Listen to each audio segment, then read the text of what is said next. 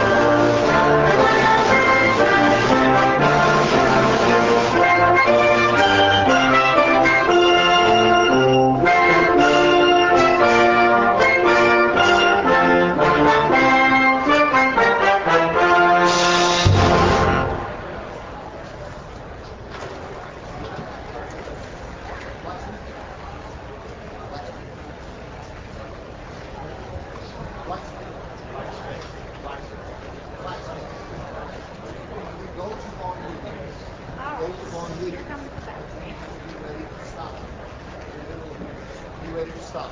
It's very simple. Pull up a weight and pull it up. Relax.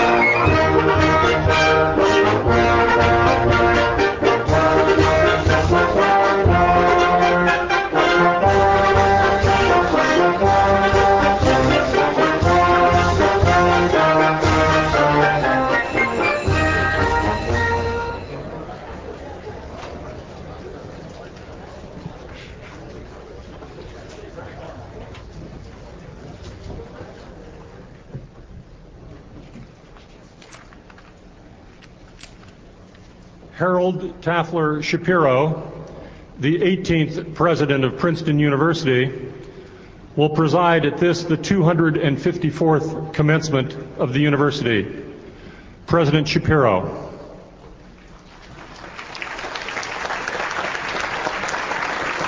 Thank you. The invocation will be pronounced by Dean Williamson.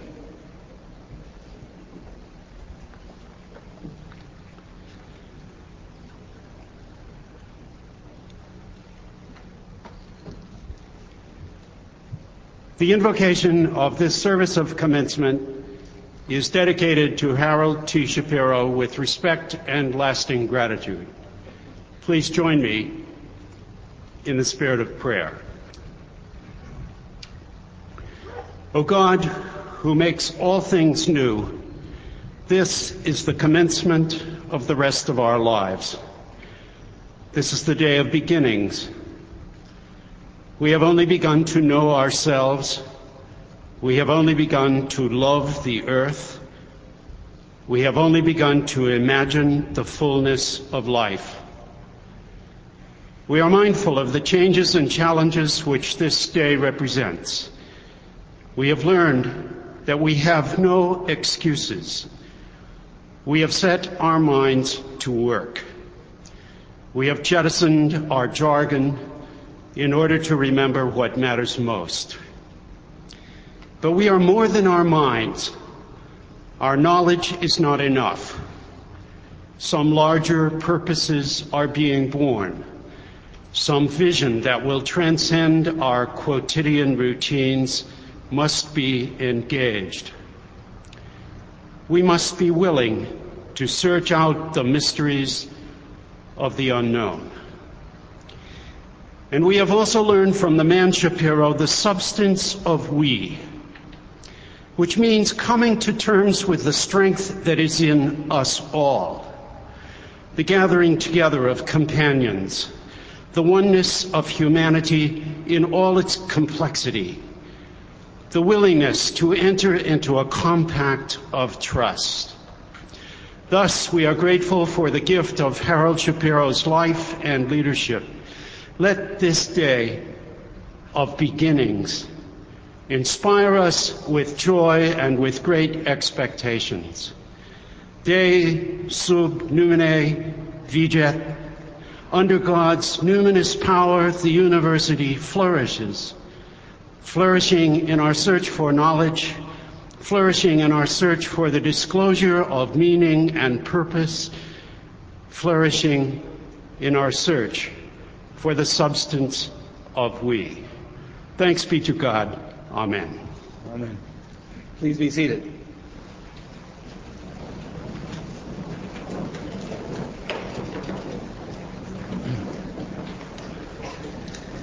It is my pleasure this morning, on behalf of Princeton University, to welcome all of you to our campus for these commencement exercises. I would like to extend warm greetings to families and friends who have gathered here to celebrate with us the graduating seniors of the class of 2001 and with the recipients of advanced degrees from Princeton's graduate school. I'm going to greet a few special guests. In a moment, I'm going to ask them to stand. I would ask everyone to withhold their applause until I have everybody standing. May I ask first that the parents of today's graduates please stand and remain standing.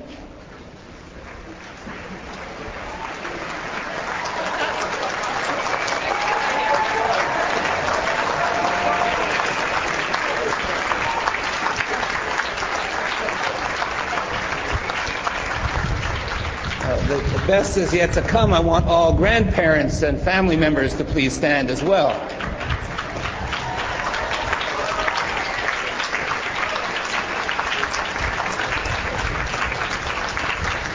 And now I would like the graduates of the class of 2001 and the graduate students who are receiving degrees to really show your appreciation for these members of your family. That's right.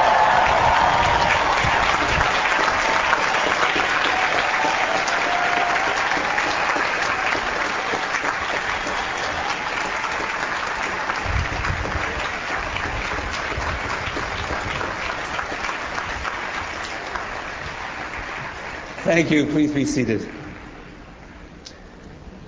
This particular commencement has special meaning for me. As you know, I will retire in a few weeks as president of Princeton to return full-time to teaching and research at the university. In addition, my very close colleague and the provost of the university, Jerry Rostriker, Charles A. Young Professor of Astronomy, will be leaving his post shortly to assume a distinguished professorship at Cambridge University. Professor Oestreicher, or Jerry, has made significant contributions to Princeton during the years he has served as provost. And I would like to ask him to rise so that we may express our gratitude to him. Jerry?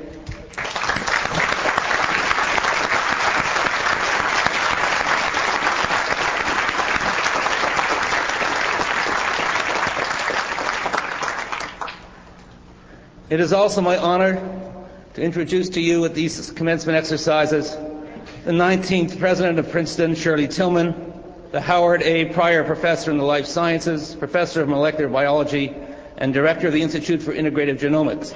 Shirley, would you please stand so we could all greet you?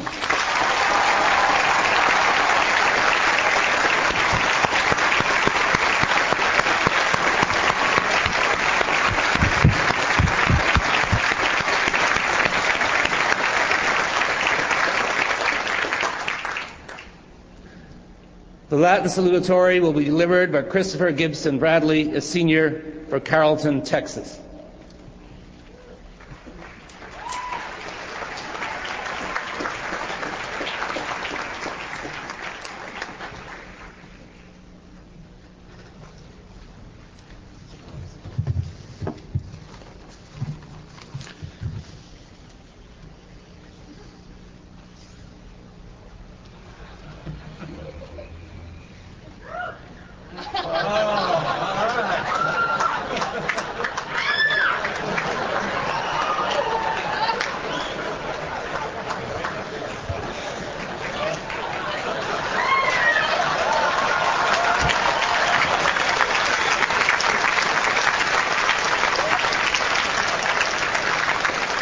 Canta, Musa, canta salutationem placi nostrae, quae ne cantetur igpe atten le, neve verba mea sint margarita ante porcos misae. Te, primum, te, praese Shapiro, omni gravitate quae hoc die solemni sum praeditus saluto. Qui terque quaterque beatus es, cum nostram universitatem paene de novo condideras. Mirabile visu tante mollis erat tot tantaque edificare. Te quoque, anistissima professor Thielmann, nostram praesidam novam saluto, et jubeo valere. Nec non et curatores, amicosque, patientissimasque familias. Sed vobis reservo meam propriam salutationem, carissimi condiscipuli, quibus mysteria scientiae linguae Latinae reservata sunt. Lingua Latina per totum mundum occidentalum universalis eruditionis lingua fuit cum hoc universitas condita est, non quia literatus ab ingeratis devidit, sed quod varietatem linguarum gentilium vicet. Universitate Princetoniensi in novum millennium sive una, sive duobus in litere scripta progrediensi hoc memoria tenendum est, nobis non tantum pro nostra gente, sed etiam pro omnibus gentibus laborandum.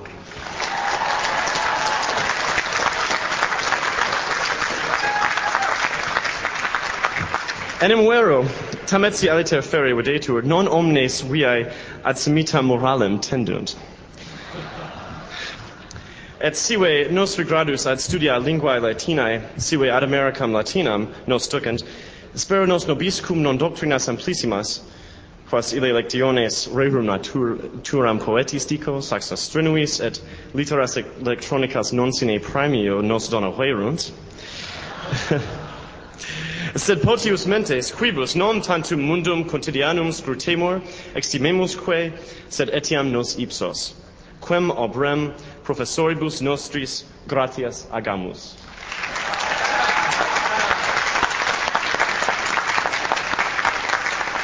Procerto autem, hoc est, nos hodie etiam plura, immo plurima, in pectoribus custodire.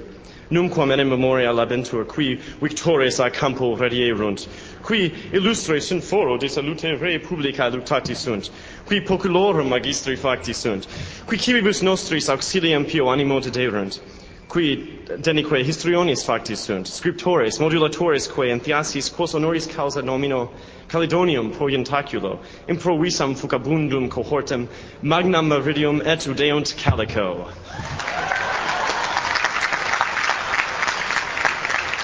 Omnes nos debemus cum tenere memoria dies, quos hoc loco egimus et gaudia, quibus communiter fructis sumus, tum postulare ut haec alma mater nostra novis in auditisque modis augescat. Classis mea, vitam futuram ducatis magna cum pace et prosperitate. Hanc orationem quanto lacunque sit, gaudio vos patienter aduisse, et gratias ago vobis, pro doctrinis omnibus quae mihi docuistis. Utinam ne hoc studium commune umquam desinant. Amici, cum Latini tum barbari, avete et valete.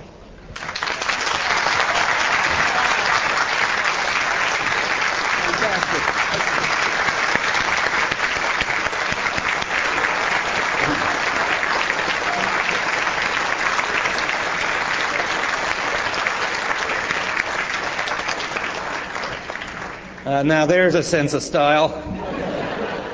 I think maybe this new millennium will raise the salutatory address to a new art form, which I'll leave for President Tillman to deal with in the years ahead.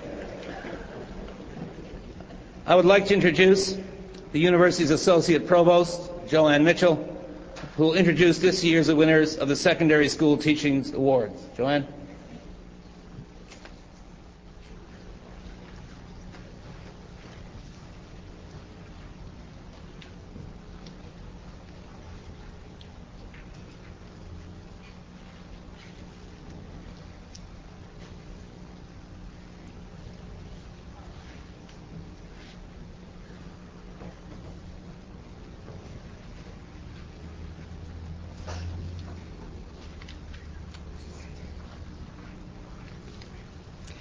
Each year at commencement, Princeton honors 4 outstanding teachers selected from the secondary schools of New Jersey. In so doing, we gratefully acknowledge the exceptional contributions of our colleagues who teach in the high schools and middle schools. I would like at this time to recognize each teacher individually. Please hold your applause until all of the award winners have been recognized. Andrew P. Dunn. As teacher of English and writing at Northern Highlands Regional High School, Andrew Dunn challenges and empowers his students, showing them how to mine the gold of their own ideas. The time and energy he devotes to each student and his interest in their lives inside and outside the classroom have earned him the love, the respect, and the trust, not only of generations of students, but of parents, colleagues, and members of the community. Frank Heffernan. As they watch their homemade aircraft take flight, Frank Heffernan's students experience the soaring thrill of scientific discovery. Whether in his chemistry or science aviation classes at Chatham High School, he teaches his students that science is vitally connected to events in their daily lives and that they can master an understanding of how and why. Stacy Lee Horn. Stacy Lee Horn's enthusiasm for science is catching. Whether in her Phillipsburg High School classroom working with a pet python or on an oyster schooner observing pollution's effect on marine life habitat, she teaches her students the fundamental connections between textbook science and real-world applications, and between their personal choices and the health and future well-being of the planet. Hillary Peterland. For 35 years at Kennelland High School, Hillary Peterland has helped his students make sense of chaos, both through his explanations of chaos theory in his popular mathematics courses and through his able guidance as a coach, mentor, and friend. To his colleagues, he is an intellectual leader and an innovator who helps his students and teachers alike understand why teaching is a rare and special privilege. Please join me in recognizing these teachers' contributions to our society's future.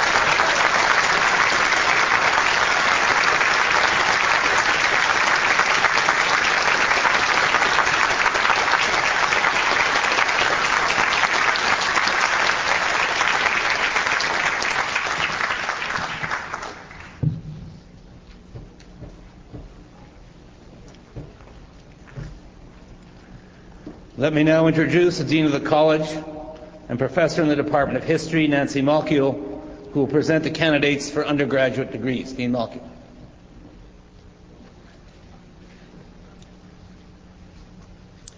At this time, we recognize each undergraduate who has qualified for Princeton University's bachelor's degree.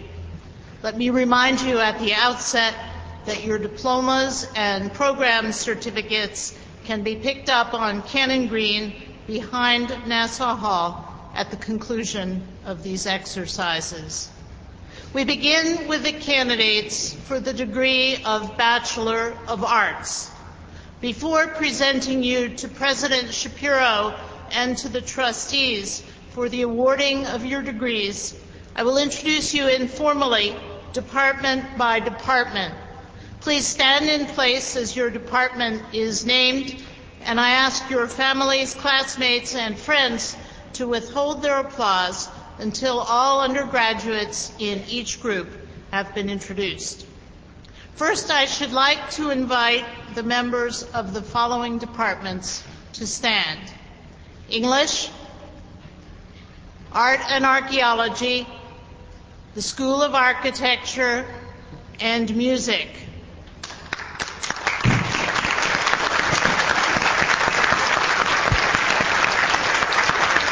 Please be seated.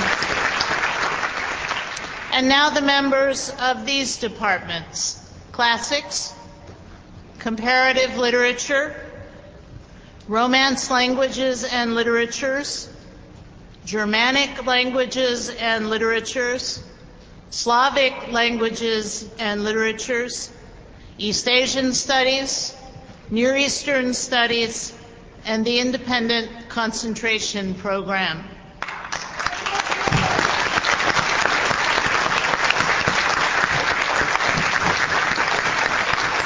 Please be seated.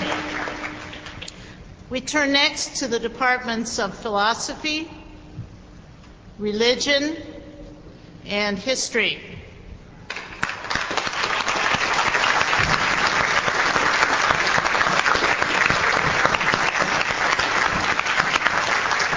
Please be seated.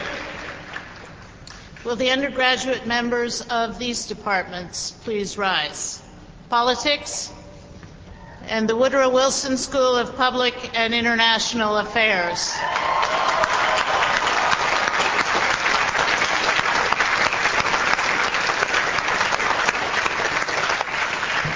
Please be seated. Now those in economics, sociology, and anthropology.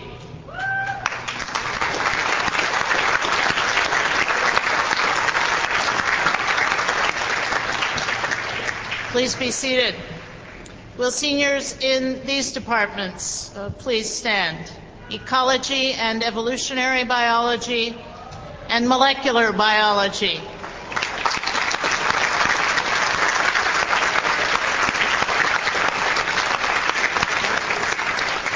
Please be seated. Finally, I wish to introduce the seniors receiving Bachelor of Arts degrees in physics, mathematics, astrophysical sciences, computer science, chemistry, geosciences, and psychology.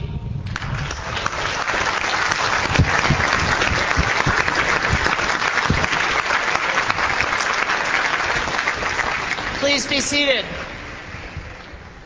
At this time, all candidates for the degree of Bachelor of Arts are invited to stand together.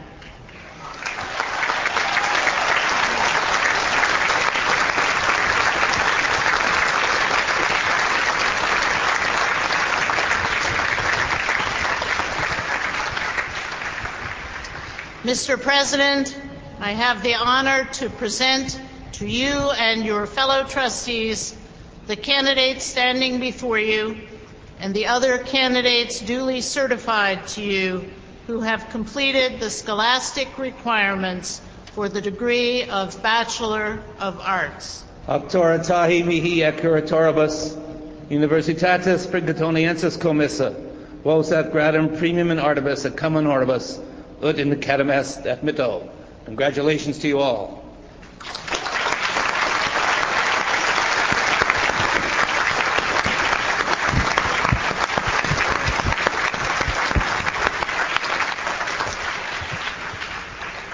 Please be seated.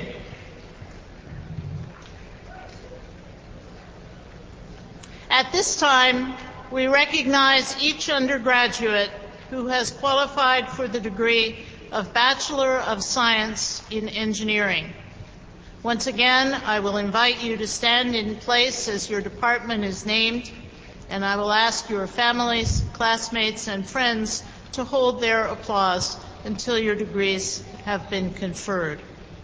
I invite Bachelor of Science in Engineering candidates in the following departments to rise: Chemical Engineering, Civil and Environmental Engineering, Computer Science, Electrical Engineering, Mechanical and Aerospace Engineering, and Operations Research and Financial Engineering.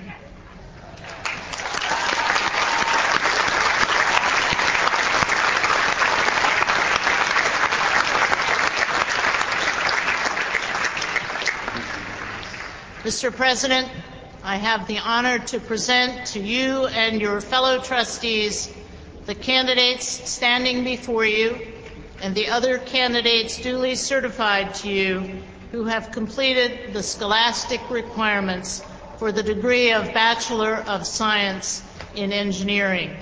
Auctora tahi mihi accuratoribus, Universitatis Princetonensis commissa, vos ad gradum primum inscientiis ignariis, et cum honoribus ut in cadem est admitto. Congratulations to you all.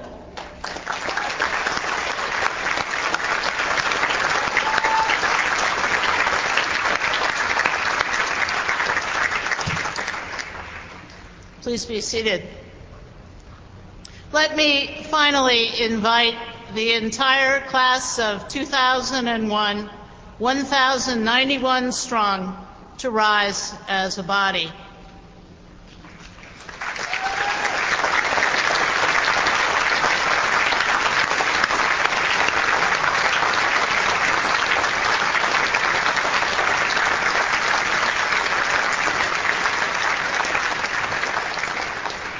Artists, writers, scholars, athletes, campus leaders, community volunteers, recipients of honors, certificates, and prizes, members of honor societies, winners of fellowships, you have put your imprint on this university, and you leave with our warmest congratulations.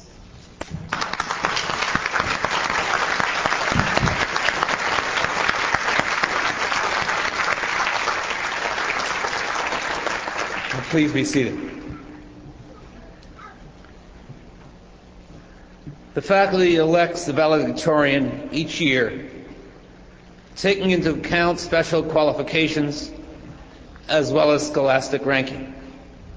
This year, for the first time in Princeton's history, the faculty decided that the honor should go to 2 seniors. You will hear from both today. The first address will be given by Jared George Kramer, a senior from Atkinson, New Hampshire, who concentrated in the Department of Computer Science. And the second address will be delivered by Christine Adrienne McLeavy, a senior from West Kingston, Rhode Island, and a physics department major.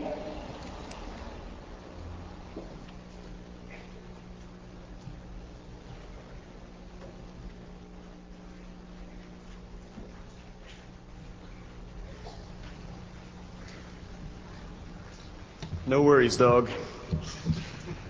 St. Thomas Aquinas wrote that the intellect is what moves all the parts of man, and that reason is the first principle of human action. By nature, we are creatures of reason and analytical thought. To live productive lives, we need knowledge. We also need moral truth. Equipped with automatic access neither to knowledge nor to the good, our intellectual ability is our most reliable aid in acquiring these things. Princeton has forced us to ask many questions and to think rigorously in exploring their solutions. Our labors between 1 and 3 in the morning, writing, rewriting the end of that stubborn paragraph, choosing new words, checking the flow into the next paragraph, was work not just of language, but of reason, of ensuring that the ethical argument in our writing was cogent and coherent. Our labors between 3 and 5, chalk in hand, reproducing a proof about the properties of polynomials, was not just an exercise of replication, but of moving our minds through new steps, new modes of argument. It is necessary that we continue questioning and exploring. Ask questions of moral justification. Be critical of your institutions and leaders. It is pleasant to assume that the powers that be are ordained of God, but this assumption is a luxury that active and influential people cannot afford. Our institutions must promote their proper and useful ends, and we must make sure that they do so. Ask if the allocation of resources through corporate structures and financial markets accords with the moral directives of human equality and responsibility to community. Profit is indeed necessary for progress, but consultants and bankers and managers must seek it while working to reduce the vast inequalities of opportunity that surround us. Ask if technology and the industry built upon it accord with moral reason. Intellectual, natural, and capital resources cannot be wasted, and engineers must ensure that the products they create are necessary and efficient. Ask if government policy accords with moral reason. Was it right for President Clinton to permit the funding of organizations that provide for abortion, the morality of which is unresolved by our society? Was it right for President Bush to deny this funding when it also threatens valuable family planning, contraception, and educational services? Ask if your public service job accords with reason. Are you doing it to make yourself feel good, or to get paid to travel to some nifty new place? Are you avoiding a more rewarding, more challenging, and more valuable position in the private sector merely because you are afraid of facing more subtle and more difficult decisions? A friend of mine once gave me a draft of her essay for med school applications. It accused doctors of abandoning patient care to obsessive concern with cost and technology. I advised her to remove the passage since the doctors, reading the application, might not appreciate such commentary from an outsider. But this outsider offered thoughtful criticism, noting that professional practice seemed to contradict the moral implications of healing as a profession. So perhaps my advice was wrong. Also continue to ask questions of academic knowledge. Someday you may be a programmer, plagued by product release deadlines. It may be easier debugging Java code for 60 hours a week to forget about the science in computer science and to fall back on just hacking things together to make it all work. But it is still valuable to ask questions that straddle the academic and practical divide. Can real software incorporate some theoretically fast algorithm?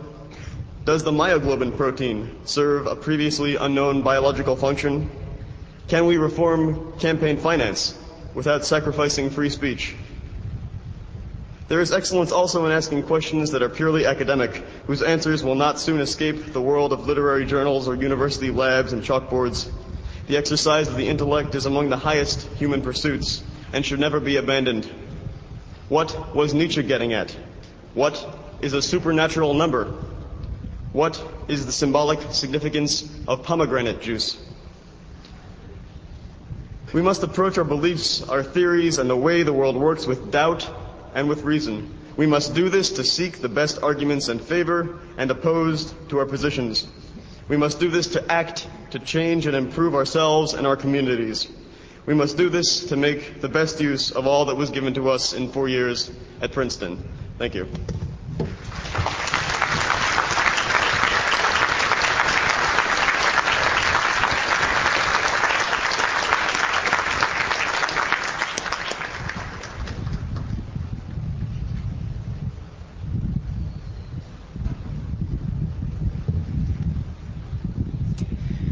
There's a solo piano piece, an impromptu, by the 19th century composer Franz Schubert that begins with a single chord.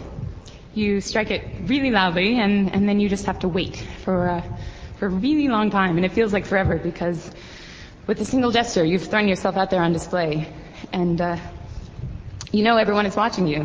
What are they thinking? Are they already terribly bored, or are they laughing at me? And the natural reaction is to apologize. I didn't actually mean to play that. I'll just continue on, and people will forget. They won't be offended. 3 years ago, I was fortunate enough to study this piece with the renowned pianist Theodor Letwin. The lessons would begin, and I would sit down, put that first note, wait as long as I could, and then lift my arm as if I were going to continue. And without fail, a hand would reach and grab my arm, and I'd hear the familiar words, "Dear girl, what's the hurry?" It's really quite an impossible thing to learn, I think, to make a statement and then to wait and to invite people to form judgments and not to cringe or apologize. It's, of course, also the mark of an artist, as I understand listening to Letwin play, each phrase arising with that inevitability that can only come when you know it hasn't been hurried. Music possesses an amazing magic and conviction in Ted's hands, something that he also conveys through his teaching. I remember one lesson he stopped me, explaining this note. You must picture your newborn brother and imagine you are stroking his face. You must play the note like that. Another passage might sound like footsteps in a funeral procession. A third feel as if I were being tickled. But most often the music was about love, winning a loved one's affections, the nervous anticipation of being naked in the lover's arms, the loneliness when the other is far away. We would start the lessons early Saturday mornings at his home, working a few hours, taking a break for lunch with his wife, Joan. But he'd never let me pay for these lessons. It's a pleasure, he'd always repeat. And that's such an amazing thing you learn from the man. It's a pleasure. Life is a pleasure. The music's a pleasure. The fresh tomatoes in the salad are a pleasure. And above all, other people are a pleasure. Ted had this habit of telling every woman he met that she was beautiful. It really had very little to do with actual physical appearance, but it's a remarkable thing to be told of one's beauty. At first I hated it, as if it were somehow mocking. And then as I became accustomed to it, I grew to like it. And now I simply just admire it greatly. It's amazing, this ability to see beauty and potential for beauty in every person. It's an ability we don't always notice because it doesn't come with coursework and studies, and it isn't measured in grades or paychecks. This past summer, I went again to visit with the Leptons. They'd moved now to New Hampshire, and Ted was in a nursing home. He's suffering from a form of Alzheimer's. The change was arresting. From time to time, I could catch glimpses of the quick, boyishly eager man I recalled when who adored creating painfully bad word puns, but mainly Ted was quiet and uncommunicative, quite happy at one moment and then violently angry the next. But most remarkable was when he would sit back at the piano. He'd repeat over and over that same Schubert impromptu that I'd played for him 2 years ago. And as he did, I began to understand why that first note needs to be held for such a long time. How, as Mr. Cosby reminded us yesterday in style, we can move only when there's purpose to what we are doing, when it becomes our own choice. I understood how much fear and resolve were in that note, and it strikes me that it's this absolute commitment to a musical pause, to an emotion, to a political idea, or most importantly, to one's own beliefs, whatever they might be, that allows us to be truly alive. For Ted, it's this passion for music that keeps him alive. So in closing, I'd urge you to look at your own lives, at the people around you, to create beauty simply by looking for it, and to revel in that beauty. To notice the pride and love in your parents' eyes, the excitement and fear, the myriad emotions in your friends' voices, especially those sexy voices from yesterday. And most of all, I urge you to ask, what's the hurry? Allow yourself the time to live with commitment to yourselves and to your lives. We are such exceptionally privileged people, and we each have a chance to stand for what we believe, to see the beauty in life, and not to worry what others will think. Thank you, and congratulations to you all.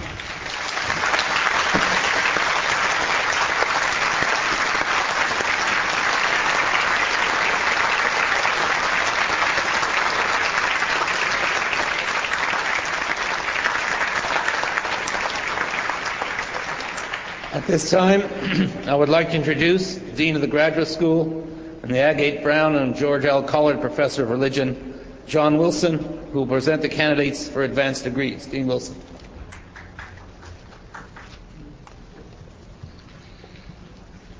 At this time, we recognize each individual who has qualified for an advanced degree from Princeton University. Let me remind you at the outset that if your diploma was conferred by the trustees in their current meeting, it may be picked up behind Nassau Hall on the west side of Cannon Green at the conclusion of these exercises.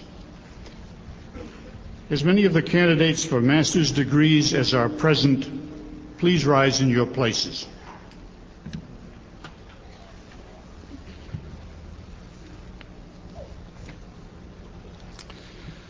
Mr. President, I have the honor to present to you and your fellow trustees the candidates standing before you and the other candidates duly certified who have completed the scholastic requirement for the degrees of Master of Arts, Master of Fine Arts, Master of Arts in Near Eastern Studies, Master of Architecture, Master in Public Affairs, Master in Public Affairs and Urban and Regional Planning, Master in Public Policy, Master of Science and Engineering, and Master of Engineering. Auctoritate mihi accuratoribus, Universitates Princetoniensis commissa, vos ad gratum secundum admitto. Congratulations to you all.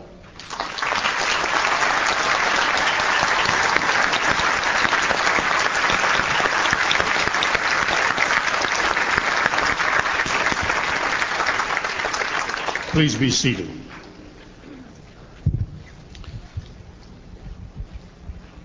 Will the candidates for the doctor's degrees please stand?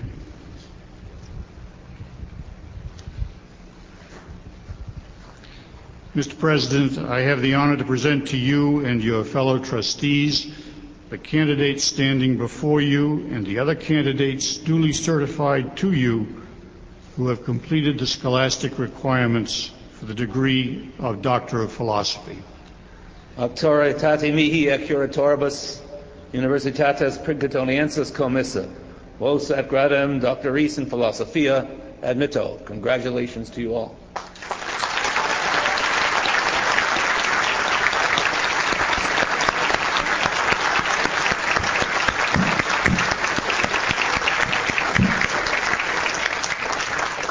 Let me just say, while these degree candidates are still standing, that the Doctor of Philosophy is the highest academic degree awarded, making an original and independent contribution to the world of scholarship to each one of these degree candidates. I'm especially pleased to congratulate these recipients of today's PhD degrees, and I hope we'll all show our appreciation one more time. Thank you all very much, and congratulations.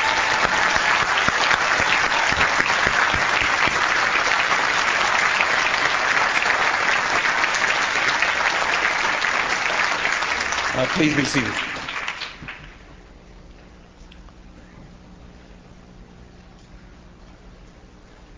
It's a very special pleasure for me to confer the President's Awards for Distinguished Teaching. I want to thank Charter Trustee Lloyd E. Coatson of the class of 1950 and Emeritus Trustee John Sherritt of the class of 1952 for their endowment of these awards, which enable us to honor today 4 members of the faculty for a sustained record of excellence in teaching at both the undergraduate and graduate levels. Dean of the Faculty and James S. McDonald Distinguished University Professor of Physics, Joseph H. Taylor, will introduce each award winner. Dean Taylor.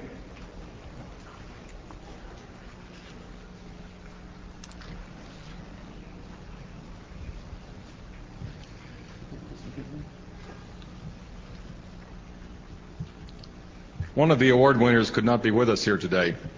Elias M. Stein, Albert Baldwin Dodd Professor of Mathematics. His daughter, Karen D. Stein, a member of the class of 1984, is here to accept the award in her father's absence. I would like to introduce each of the award winners individually. First, Lynn William Enquist, Professor of Molecular Biology. He presents an appropriately infectious enthusiasm for his complex field of specialization, the strategies and tactics of viruses. As his colleagues in the Department of Molecular Biology testify with true admiration, he also thinks like a virus, developing fiendishly clever strategies to subvert any human defense, in this case, any human defense that might impede a student's understanding of his beloved topic. Mr. President, I have the honor to present Professor Enquist.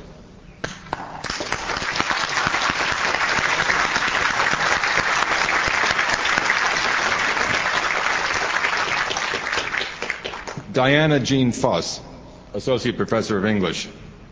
She performs her responsibilities as Director of Graduate Studies with flair and scruple, imparting through her example a sharp and clear conception of what it takes to be an accomplished professional in the contemporary academic world.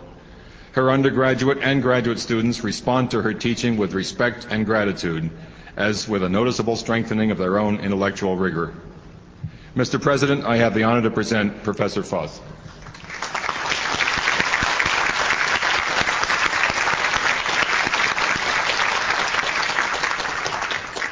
Andrew Christian Eisenberg, Assistant Professor of History. Organization, thoughtfulness, good humor, inventiveness, enthusiasm, and a consistent willingness to give of his time and energy.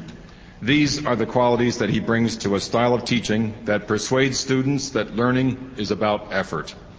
He has successfully engaged his colleagues in comparative and collaborative enterprises that showcase his ability to create new courses as well as to inspire his students. Mr. President, I have the honor to present Professor Eisenberg.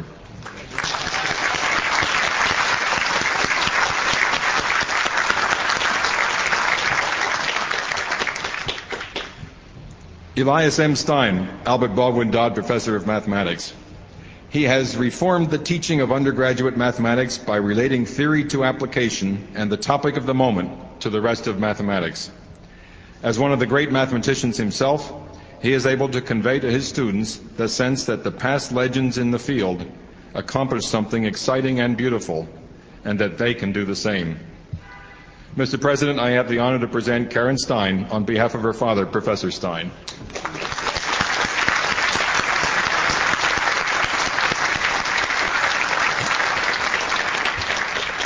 Please join me once more in recognizing the contributions of these faculty members to the vitality of Princeton's teaching mission.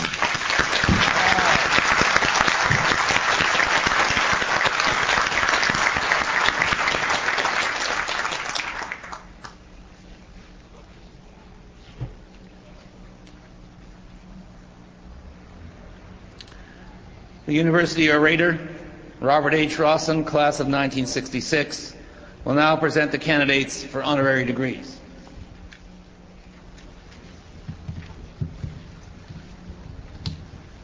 Mr. President, I have the honor to present to you for the degree of Doctor of Laws, honoris causa, Kevin Gover.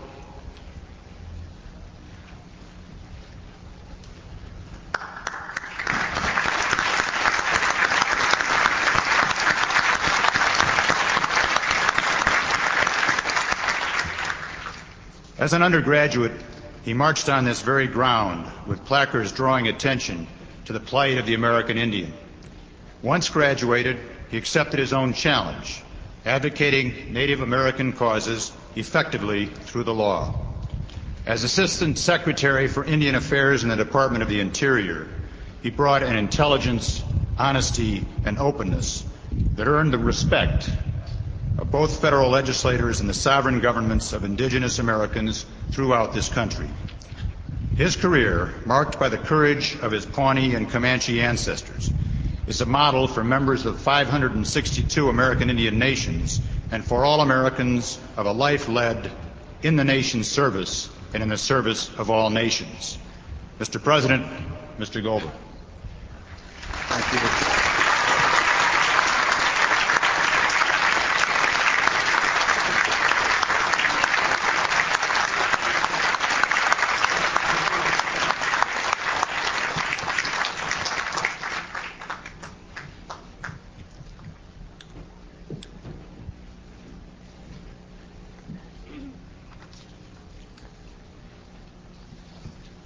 Mr. President, I have the honor to present to you for the degree of Doctor of Fine Arts, honoris causa, Shelton Jackson Spike Lee.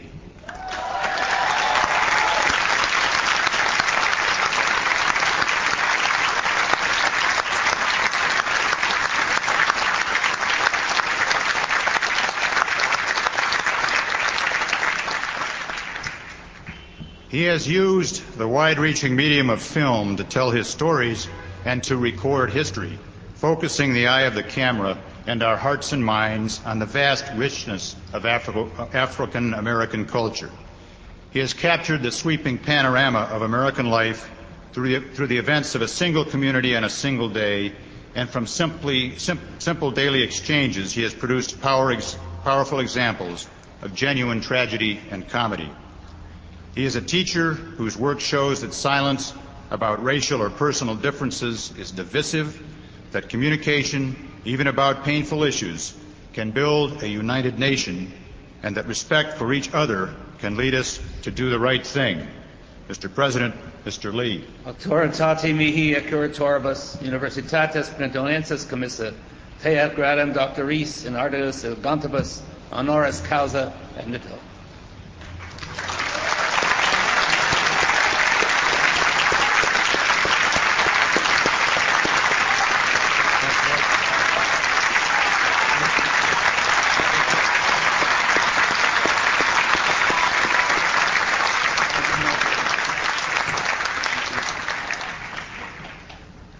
Mr. President, I have the honor to present to you for the degree of Doctor of Science, honoris causa, Aaron Lemenick.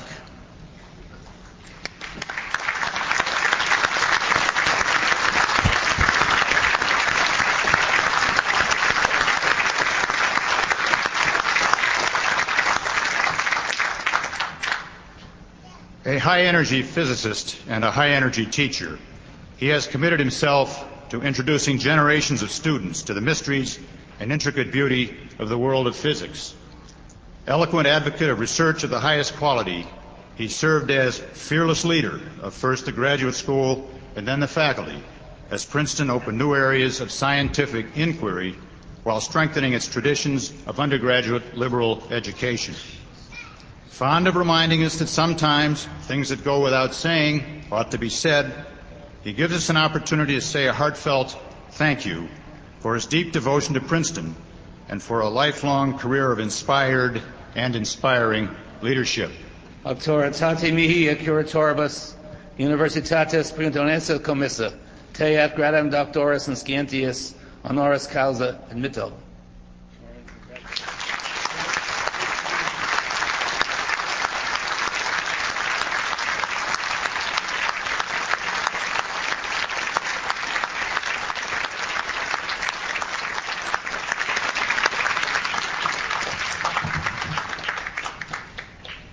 Mr. President, I have the honor to present to you for the degree of Doctor of Science honoris causa Jane Lubchenco.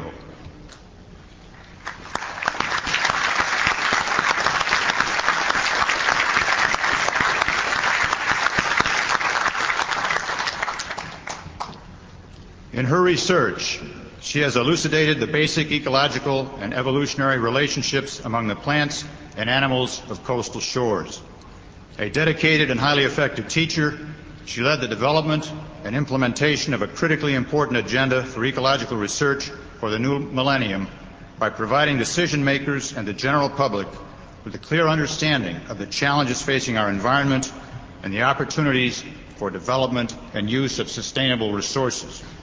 A visionary leader in the international scientific community, she has been one of the most influential voices for science and science policy in our nation and the world. Mr. President, Professor Lubchenco.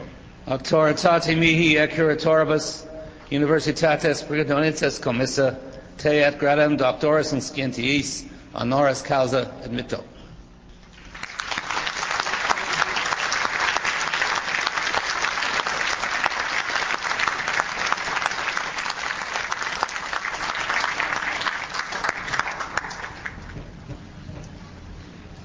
Mr. President, I have the honor to present to you for the degree of Doctor of Science honoris causa Cortland D. Perkins.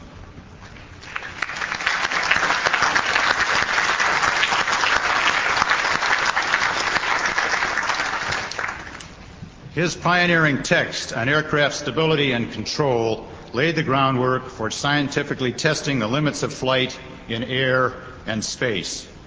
Over 2 decades, his vision directed a fledgling department to the leading edge of aerospace engineering and steered the university toward a new era of large-scale research. Having begun his career in the nation's service, he has repeatedly returned to public leadership. As engineer, teacher, administrator, and wise advisor, he has provided inspiration to students who have advanced the frontiers of knowledge, captained the aerospace industry, and planted Princeton's flag on the moon. Mr. President, Professor Perkins. Auctoritate mihi curatoribus Universitatis Princetonensis commissa, te ad gradam doctoris in scientias honoris causa admitto.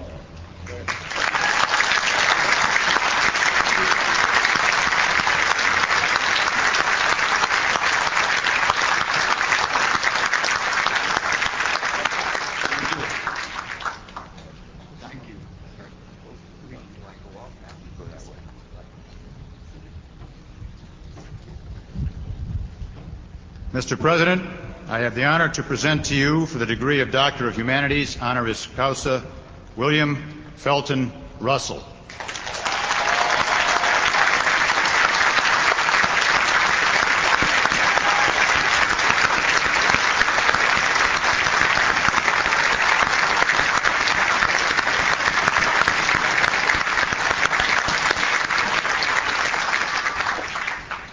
One of the most dominating college basketball players ever, a member of the 1956 U.S. Olympic gold medal basketball team, and member and coach of the Boston Celtics when they won 11 National Basketball Association championships, 5 times the NBA's most valuable player, and a member of the Hall of Fame since 1975, this legend of the basketball court made defense an offensive element of the game.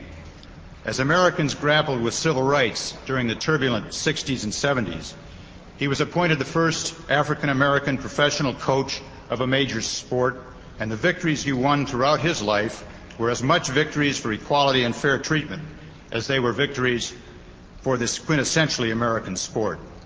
Known as a gentleman and a gentleman, he continues to be a voice of common sense and of courage who shifts our gaze upward to the highest ideals of American life. Mr. President, Mr. Russell. Auctoritate mihi et curatoribus Universitatis Printoniensis commissa, te et gradem doctoris in rebus humanis, honoris causa admitto.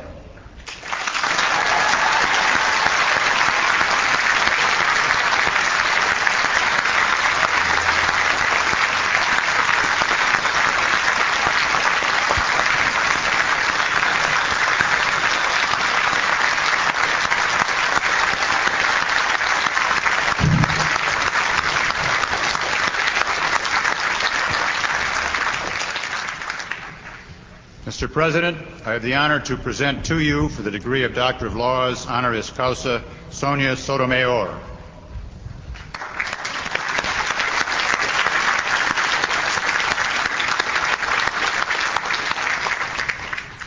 She brings to the courts of law her intelligence and wisdom, her insight and passion, and the perspective she gained from her heritage, her childhood, her years at Princeton, and her experience in private practice. She has won wide acclaim for her decisions in complex cases and her skills in resolving seemingly unresolvable disputes. During the summer of 1995, in a matter of hours, she unraveled a Gordian knot that had held baseball hostage for more than 230 days. With wisdom and judgment that cross cultural boundaries, she strengthens our nation's commitment to liberty and justice for all. Mr. President, Judge Sotomayor. Auctoritate mihi et curatoribus Universitatis Princetoniensis commissa, te et gradem doctoris in legibus honoris causa admitto.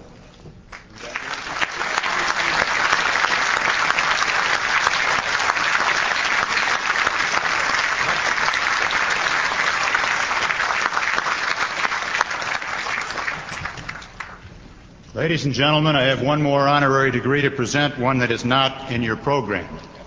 My fellow trustees, I have the special honor to present to you for the degree of Doctor of Laws, honoris causa, Harold Taffler Shapiro.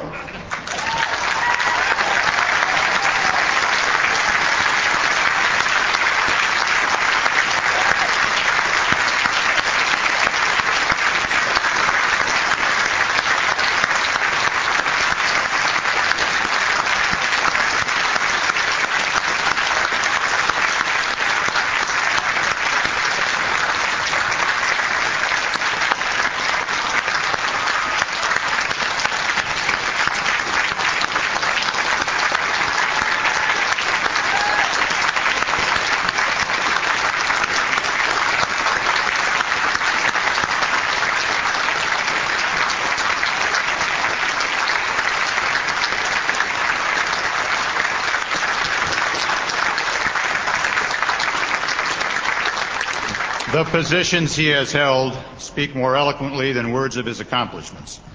President of Princeton University, President of the University of Michigan, Chair of the National Bioethics Advisory Commission, Chair of the Association of American Universities. Today, we especially salute his extraordinary leadership of Princeton these past 14 years. He has skillfully and thoughtfully guided Princeton into the 21st century in service not only to this nation, but to all nations. He leaves office with Princeton at the top of its game, with a strengthened commitment to teaching, as a national leader in financial aid for undergraduates and graduate students, with more options for campus life, and with a renewed commitment to the beauty of this campus.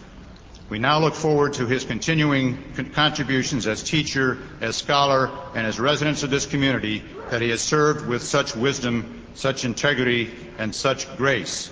I present Mr. Shapiro to my fellow trustees. Auctoritate mihi a curatoribus Universitatis Princetoniensis commissa, te ad gradum doctoris in legibus honoris causa admitto.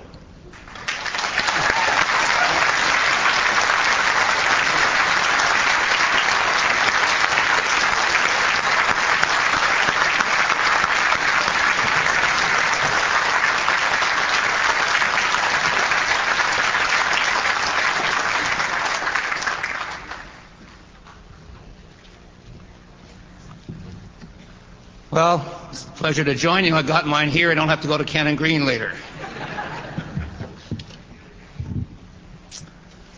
Graduating students, my fellow honorary degree recipients, distinguished members of the Platform Party, parents and friends, once again let me say what a pleasure it is to share Princeton's 254th commencement with you.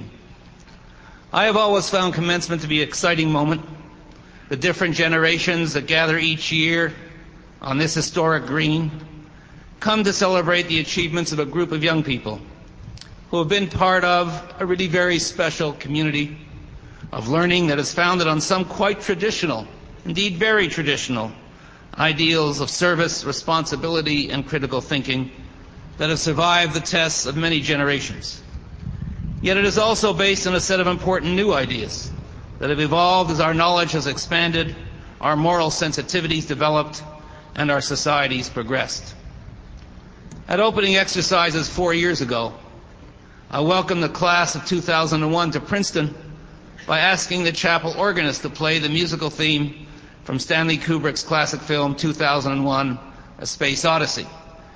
The undergraduates today heard it again at baccalaureate ceremonies just a day or two ago. You'll be relieved to know I'm not going to play it again this morning. But that musical theme, which you heard again, as I said just a few days ago, was chosen by Kubrick to herald new discoveries that could potentially transform the human condition. And 4 years ago, it represented for me the hopes I had for the class of 2001 and the faith I had in the work of our university.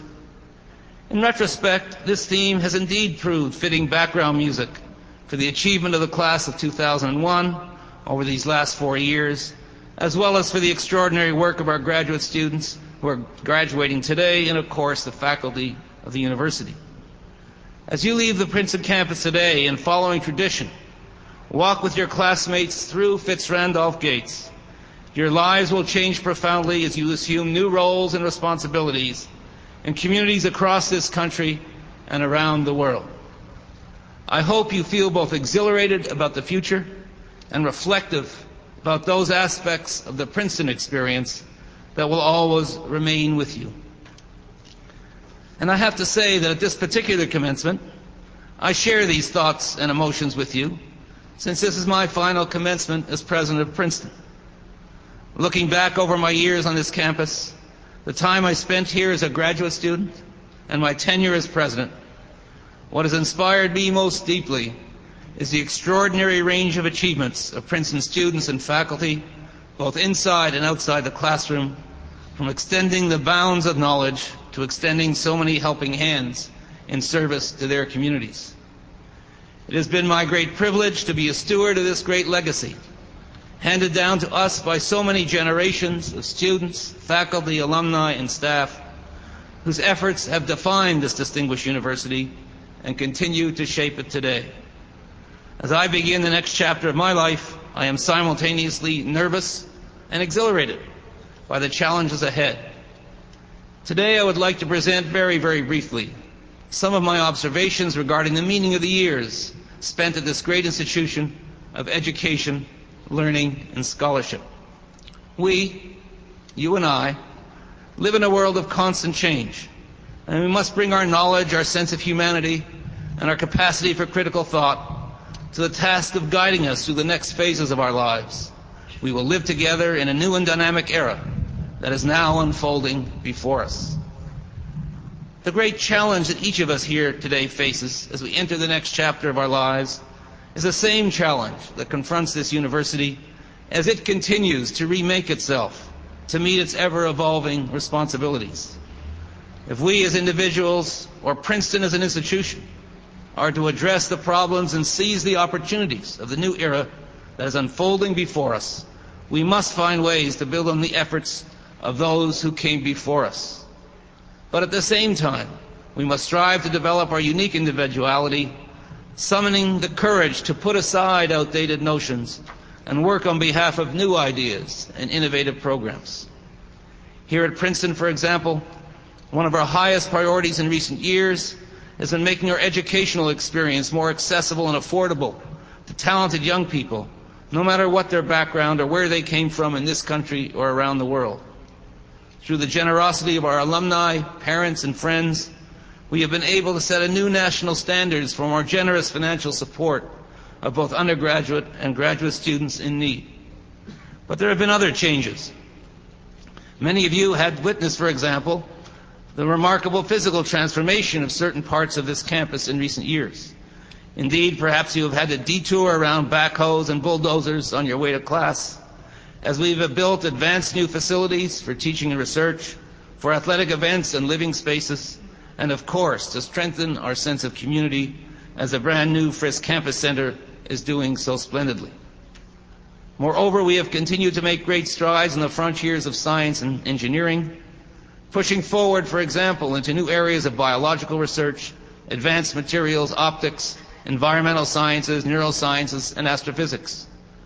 But as our scientific horizons expand at such an extraordinary pace, yielding new understandings of the natural world, it becomes more compelling than ever to probe more deeply into those aspects of our human narrative and the overall human condition that give meaning to our lives and all that we do. In this respect, the film 2001, A Space Odyssey, while it celebrated the wonders of human progress, also warned us that new technology, if used improperly, could lead to the dehumanization of our society. In the 21st century, scientists and engineers will continue to inform us regarding what we can do with our ever-expanding knowledge base, but it is our shared responsibility to decide what we should do.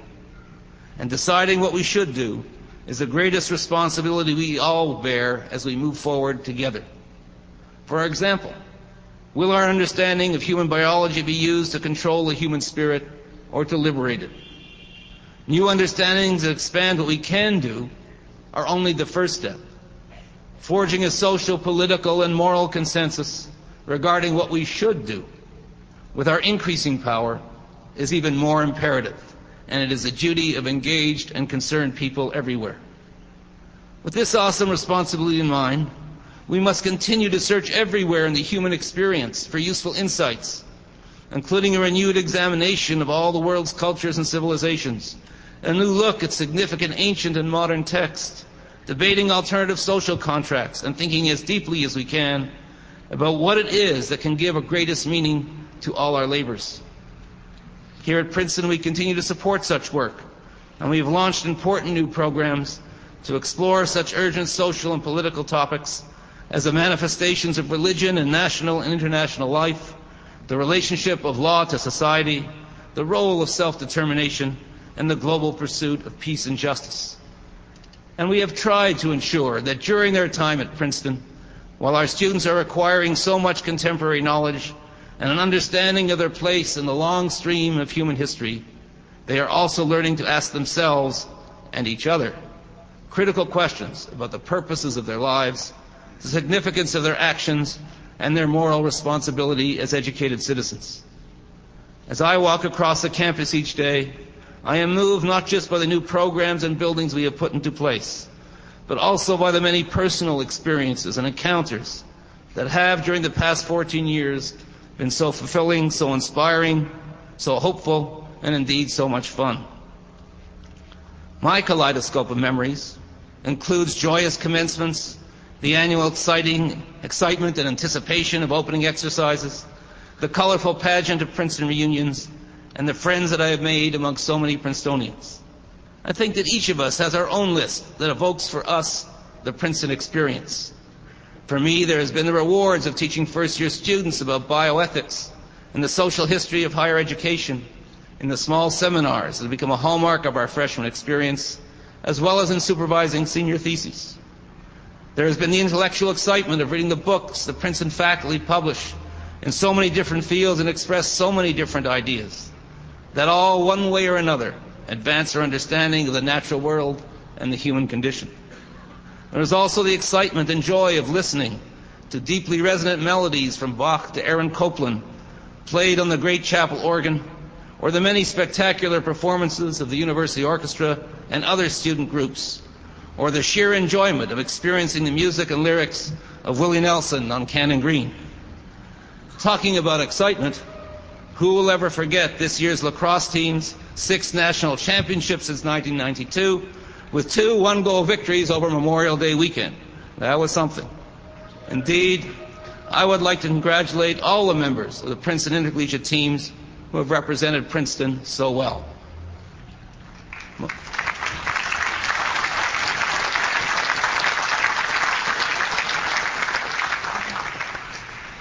My own life has taken many different turns, many of them quite unexpected. It certainly never occurred to me when I came to Princeton as a graduate student that I would someday return as president. Nor could I anticipate the enormous rewards of working together with Princeton faculty and students in a common effort to expand teaching and learning, research and scholarship, discourse and dialogue here on our campus. For these many experiences, I want to thank all Princetonians, faculty, students, staff, alumni, and parents for the inspiration and friendship they have provided, for their devotion to keeping Princeton, this place, this idea, flourishing.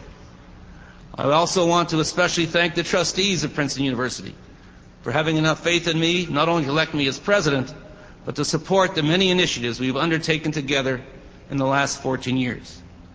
And finally, I want to thank my family, particularly my wife, my lifelong partner, Vivian, our 4 daughters, our son-in-laws, and indeed our 11 grandchildren, for their understanding, their support, joy, to say nothing of the loving criticism they brought to every day of my life. For today's graduates, I hope that whatever your life's journey takes you, you will always be conscious of how your own actions affect others, of your obligations to those less fortunate than yourselves. It is your relationship to others and to that your lives will be defined, and your humanity most fully expressed. In this respect, I ask you all to recall and listen to, perhaps, what has always been a favorite Native American blessing. I've used it on many occasions, and it goes as follows. Now you will feel no rain, for each will shelter the other. Now you will feel no cold, for each will warm the other. Now you will feel no solitude, for each will accompany the other. The responsibilities of all citizens are great, but for those who have had the benefit of Princeton education, the responsibilities are greater still.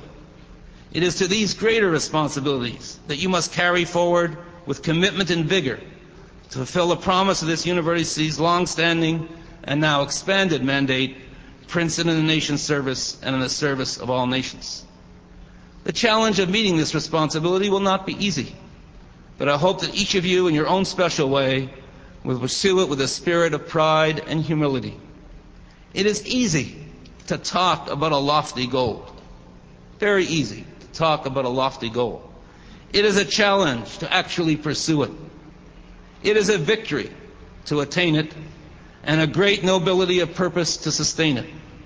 It is this nobility of purpose which all of us, all of today's graduates, are now summoned. As I think about the great global Princeton community, I often focus on the inspiring individual accomplishments of our faculty, our students, and our alumni, but I'm even more awestruck by what a group of people spanning many generations, working together with a shared sense of purpose and a deep affection for this special place, can help Princeton yet become. During our formal commemoration of the university's 250th anniversary, we dedicated the stone in the middle of this very green to our alumni in recognition of their continued devotion to Princeton. Today, each of you becomes part of this wonderful alumni body at this place where so many campus paths come together and from which you will follow so many different paths in your lives. Perhaps every year at commencement time, as May turns into June, each of you will think back on your experiences here, and perhaps these thoughts will encourage you to participate in an ever-changing, always renewing Princeton as we prepare for the generations of your children and your grandchildren and beyond. 22 years ago, I gave my first commencement address as a university president. And I closed those remarks with the Swedish version of an ancient but very well-known Celtic blessing. I would like, therefore, to end these commencement remarks, my last as Princeton's president, with the same blessing to each and every one of you. I'm sure many of you will recognize it, and it goes as follows. May the road rise to meet you. May the wind always be at your back. And until we meet again, may God hold you in the palm of his hand. Good luck and Godspeed to you all. Thank you.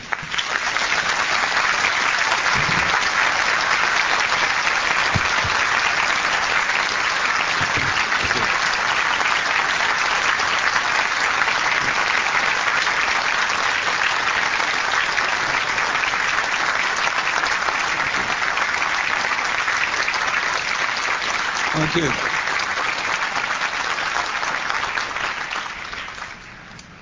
At the conclusion of the benediction, and after the singing of Old Nassau, guests are requested to remain in their places until the platform party and the degree candidates have left from campus and returned to Cannon Green. The benediction will be pronounced by Dean Morrill. Dean Morrill.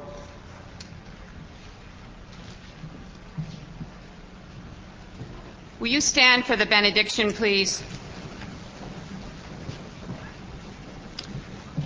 Goodbye, which is a contraction, of course, for God be with you.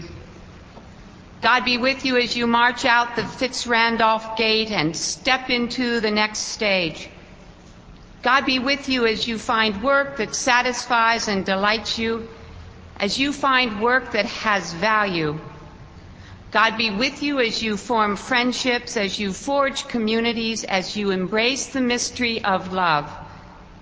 God be with you as you broaden your horizons, as you widen your circle of compassion, as you deepen your sense of service. God be with you, Dean Williamson. God be with you, President Shapiro. God be with each of you. Goodbye.